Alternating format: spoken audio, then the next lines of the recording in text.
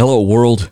I'm Roger Corville, and this is For the Hope's Daily Audio Bible, where we read through the Scriptures conversationally, talk about the truth claims of Christianity, and learn to fall more in love with Jesus and the people in His world.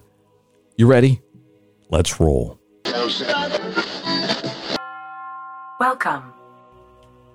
Luke chapter 5, verses 22 to 24. But perceiving their thoughts, Jesus replied to them, "Why are you thinking this in your hearts? Which is easier to say, 'Your sins are forgiven,' or to say, 'Get up and walk'? But so that you may know that the Son of Man has authority on earth to forgive sins," he told the paralyzed man, "I tell you, get up, take up your stretcher, and go home." Hello, hopeful. Welcome to For the Hope's Daily Audio Bible, where Monday through Saturday we read through every word of God's revelation of Himself and consider our own lives in light of that. Brought to you by those partnering with me to raise biblical literacy in the marketplace. Which is easier, physical healing or forgiving sins, right? Ultimately closing the infinite gap between human and God. To me, my friends, that's the difference between the social gospel and the true gospel, the good news of the person and work of Jesus, by faith alone, through grace alone, through Christ alone, right? To be sure, it's not an either or. We feed souls and bellies. You might remember that yesterday in Luke chapter 7, we read of the centurion's servant healed. But then it says, Jesus heard this and was amazed at him, and turning to the crowd following him, he said, "I tell you, I have not found so great a faith, even in Israel." And then he resuscitates the widow's son, which would have restored her means of financial support. And it goes on to say, "And they glorified God, saying, a great prophet has risen among us, and God has visited His people." Keep this thought in mind as we tackle today's New Testament reading, Luke chapter 7, picking up in verse 18. Then John's disciples told him about all these things. So John summoned 2 of his disciples and sent them to the Lord, asking, "Are you the one who is to come, or should we expect someone else?" Pause. Now this is John the Baptist, right? Jesus himself said, of dudes born of women, meaning, mortals, there isn't any greater stud than this. And here's a guy having doubts. If you ever have doubt, trust me, you're not alone. Doubt itself is not sin, right? We should be careful with what we do with doubt. Maybe even doubt our doubt, but just be careful with doubt. But it's okay if you ever have doubt. So John, remember he's in prison, summoned 2 of his disciples and sent them to the Lord, asking, "Are you the one who is to come, or should we expect someone else?" When the men reached him, they said, "John the Baptist sent us to ask you, are you the one who is to come, or should we expect someone else?" At that time, Jesus healed many people of diseases, afflictions, and evil spirits, and he granted sight to many blind people. He replied to them, "Go and report to John what you have seen and heard. The blind receive their sight, the lame walk, those with leprosy are cleansed, the deaf hear, the dead are raised, and the poor are told the good news. And blessed," that's that word we talked about in yesterday's little Always Be Ready segment, "and blessed or happy is the one who isn't offended by me." After John's messengers left, Jesus began to speak to the crowds about John. "What did you go out in the wilderness to see? A reed swaying in the wind? What then did you go out to see? A man dressed in soft clothes? See, those who are splendidly dressed and live in luxury are in royal palaces. What then did you go out to see? A prophet? Yes, I tell you, and more than a prophet. This is the one about whom it is written, 'See, I am sending my messenger ahead of you. He will prepare your way before you.' I tell you, among those born of women, no one is greater than John, but least in the kingdom of God is greater than he." And when all the people, including the tax collectors, heard this, they acknowledged God's way of righteousness, because they had been baptized with John's baptism. But since the Pharisees and experts in the law had not been baptized by him, they rejected the plan of God for themselves. Jesus continues, next little section. "To what then should I compare the people of this generation, and what are they like? They are like children sitting in the marketplace and calling to each other, 'We played the flute for you, but you didn't dance. We sang a lament, but you didn't weep.' For John the Baptist did not come eating bread or drinking wine, and you say, 'He has a demon.' The Son of Man has come eating and drinking, and you say, 'Look, a glutton and a drunkard, a friend of tax collectors and sinners.' Yet wisdom is vindicated by all her children." Then one of the Pharisees invited him to eat with him. He entered the Pharisee's house and reclined at the table, and a woman in the town who was a sinner found out that Jesus was reclining at the table in the Pharisee's house. She brought an alabaster jar of perfume and stood behind him at his feet, weeping, and began to wash his feet with her tears. She wiped his feet with her hair, kissing them and anointing them with the perfume. When the Pharisee who had invited him saw this, he said to him, "This man, if he were a prophet, would know who and what kind of woman this is who is touching him. She's a sinner." And Jesus replied to him, "Simon, I have something to say to you." He said, "Say it, teacher." "A creditor had 2 debtors. One owed 500 denarii and the other 50. Since they could not pay it back, he graciously forgave both. So which of them will love him more?" Simon answered, "I suppose the one he forgave more." Jesus told him, "You have judged correctly." Turning to the woman, he said to Simon, imagine this, friends. He turns and looks at the woman, but then he says to Simon, right? Catch that. Turning to the woman, he said to Simon, "Do you see this woman? I entered your house. You gave me no water for my feet, but she, with her tears, has washed my feet and wiped them with her hair. You gave me no kiss, but she hasn't stopped kissing my feet since I came in. You didn't anoint my head with olive oil, but she has anointed my feet with perfume. Therefore I tell you, her many sins have been forgiven. That's why she loved much. But the one who is forgiven little loves little." And then he said to her, "Your sins are forgiven." Those who were with him at the table began to say among themselves, "Who is this man who even forgives sins?" And he said to the woman, "Your faith has saved you. Go in peace." Luke chapter 7. I think I just want to cry. My friends, if people don't fall in love with Jesus, I don't know what you can fall in love with. Right? In a sense, Jesus is feeding bellies, but his mission is saving and filling souls.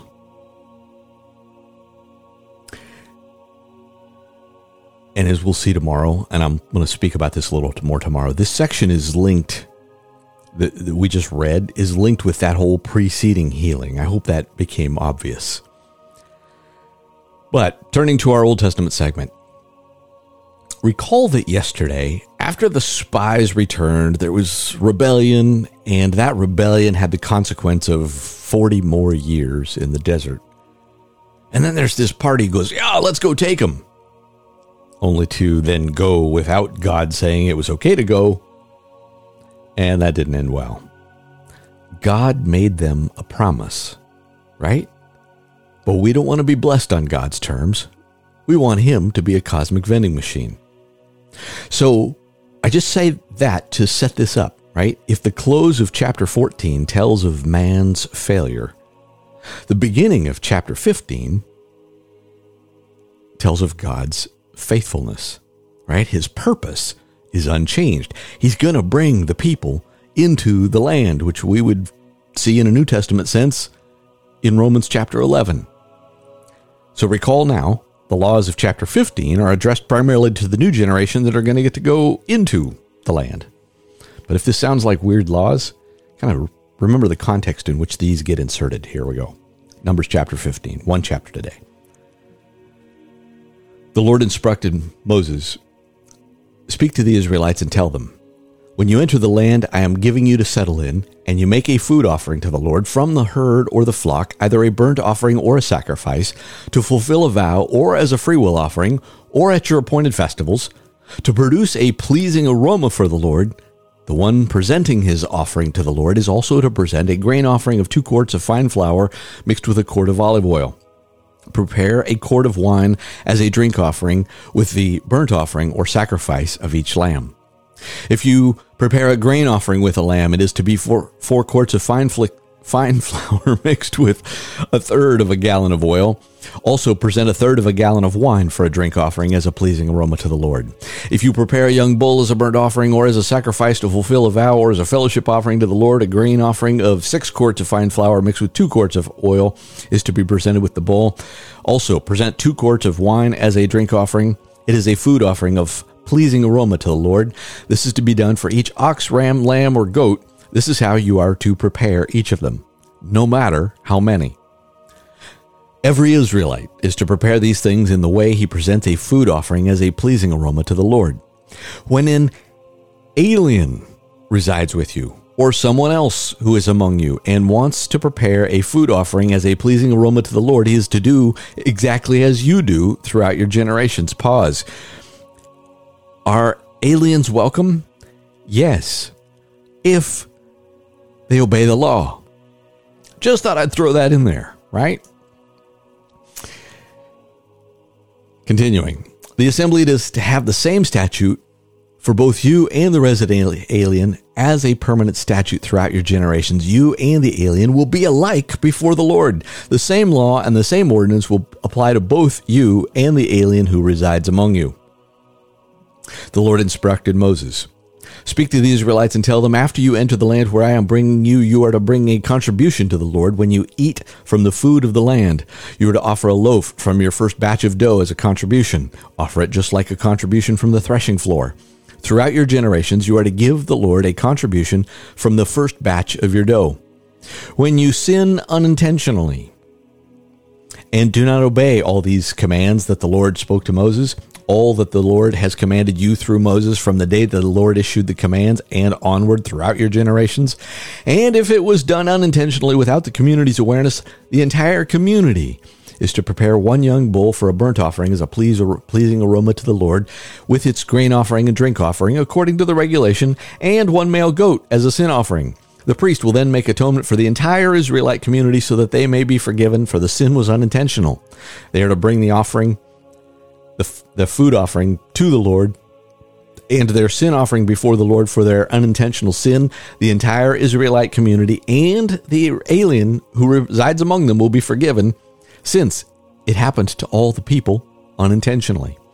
If anyone sins unintentionally, he is to present a year-old female goat as a sin offering. The priest will then make atonement before the Lord on behalf of the person who acts in error, sinning unintentionally, and when he makes atonement for him, he will be forgiven. You are to have the same law for the person who acts in error, whether he is an Israelite or an alien who resides among you. But the person who acts defiantly, whether native or resident alien, blasphemes the Lord. That person is to be cut off from his people. He will certainly be cut off because he has despised the Lord's word and broken his command. His guilt remains on him. Sabbath violation, next section. While the Israelites were in the wilderness, they found a man gathering wood on the Sabbath day. Those who found him gathering wood brought him to Moses, Aaron, and the entire community. They placed him in custody because it had not been decided what should be done with him. Then the Lord told Moses, The man is to be put to death. The entire community is to stone him outside the camp. So the entire community brought him outside the camp and stoned him to death, as the Lord had commanded Moses. I'll pause right there. My friends, God takes sin and purity seriously. Furthermore, all of our sin deserves death, right? We read that in Romans chapter 3 and elsewhere. So, don't be thinking it's kind of weird that a guy gets stoned to death for gathering wood on the Sabbath day, when, in fact, it is the Lord's prerogative to deal out the consequences of our sin anytime he wishes. And more importantly, if you are listening to this, we should be thanking him for his kindness and patience and forbearance. Tassels for remembrance. And a couple sentences and we're done here. The Lord said to Moses, "Speak to the Israelites and tell them throughout their generations they are to make tassels for the corners of their garments and put a blue cord on the tassel at each corner. These will serve as tassels for you to look at, so that you may remember all the Lord's commands and obey them, and not prostitute yourselves by following your own heart and your own eyes. This way you will remember and obey all my commands and be holy to your God. I am the Lord your God, who brought you out of the land of Egypt to be your God. I am the Lord your God." Numbers chapter 15. That just strikes me. That is good stuff. Some of you might remember that I'm working on my doctorate in spiritual formation, and there is so much, get in touch with yourself and sing Kumbaya. It just kind of drives me nuts. What's he talking about here? Talking about spiritual formation. How do you remember? How do you be in touch with God and obey all my commands and be holy, be set apart to your God? It's a big deal even in the New Testament. Well, set up a reminder for yourself. And I'm not saying this is the only form of spiritual formation. But you see where I'm going with that? When you get to Hebrews chapter 10 and it talks about not neglecting to gather together, but getting together not only to encourage each other to good works, but to gently guide, if not rebuke, right? We need reminders. Well, I'm sure you don't, because you're awesome with Jesus. I need reminders. Because I'm just a podcasting idiot. All right, we're closing up today, and I hope you're having a good long holiday weekend in the United States if you're in the U.S. By the way, that means both Sunday and Monday will just be short reflections. What's what I do on Sundays and special days on at least by a U.S. schedule. So for those of you around the world, we won't get to another full Bible reading episode until Tuesday. But that will be episode number 2000. So there you go. Psalm 113. My friends, this is something to praise. This is a song to sing. This is something to pray along with. Psalm 113. Hallelujah. Give praise, servants of the Lord. Praise the name of the Lord. Let the name of the Lord be blessed, both now and forever. From the rising of the sun to its setting, let the name of the Lord be praised. The Lord is exalted above all the nations, his glory above the heavens. Who is like the Lord our God, the one enthroned on high, who stoops down to look on the heavens and the earth? He raises the poor from the dust and lifts the needy from the trash heap, in order to seat them with the nobles of his people. He gives the childless woman a household, making her the joyful mother of children. Hallelujah. Lord God, I pray that we would just connect the dots here. Just yesterday, we read of Jesus raising the widow's son, giving her back her not only means of income, He gives the childless woman a household, making her the joyful mother of children. Lord, we realize that you call blessed those who aren't ashamed of you, who even realize that being a Jesus follower means that this life it will have suffering. But Lord, we look forward to the ultimate delivery of justice, which could not be any greater act of love than you have already demonstrated for us. We love you. And I love you, my friends. Amen. Amen.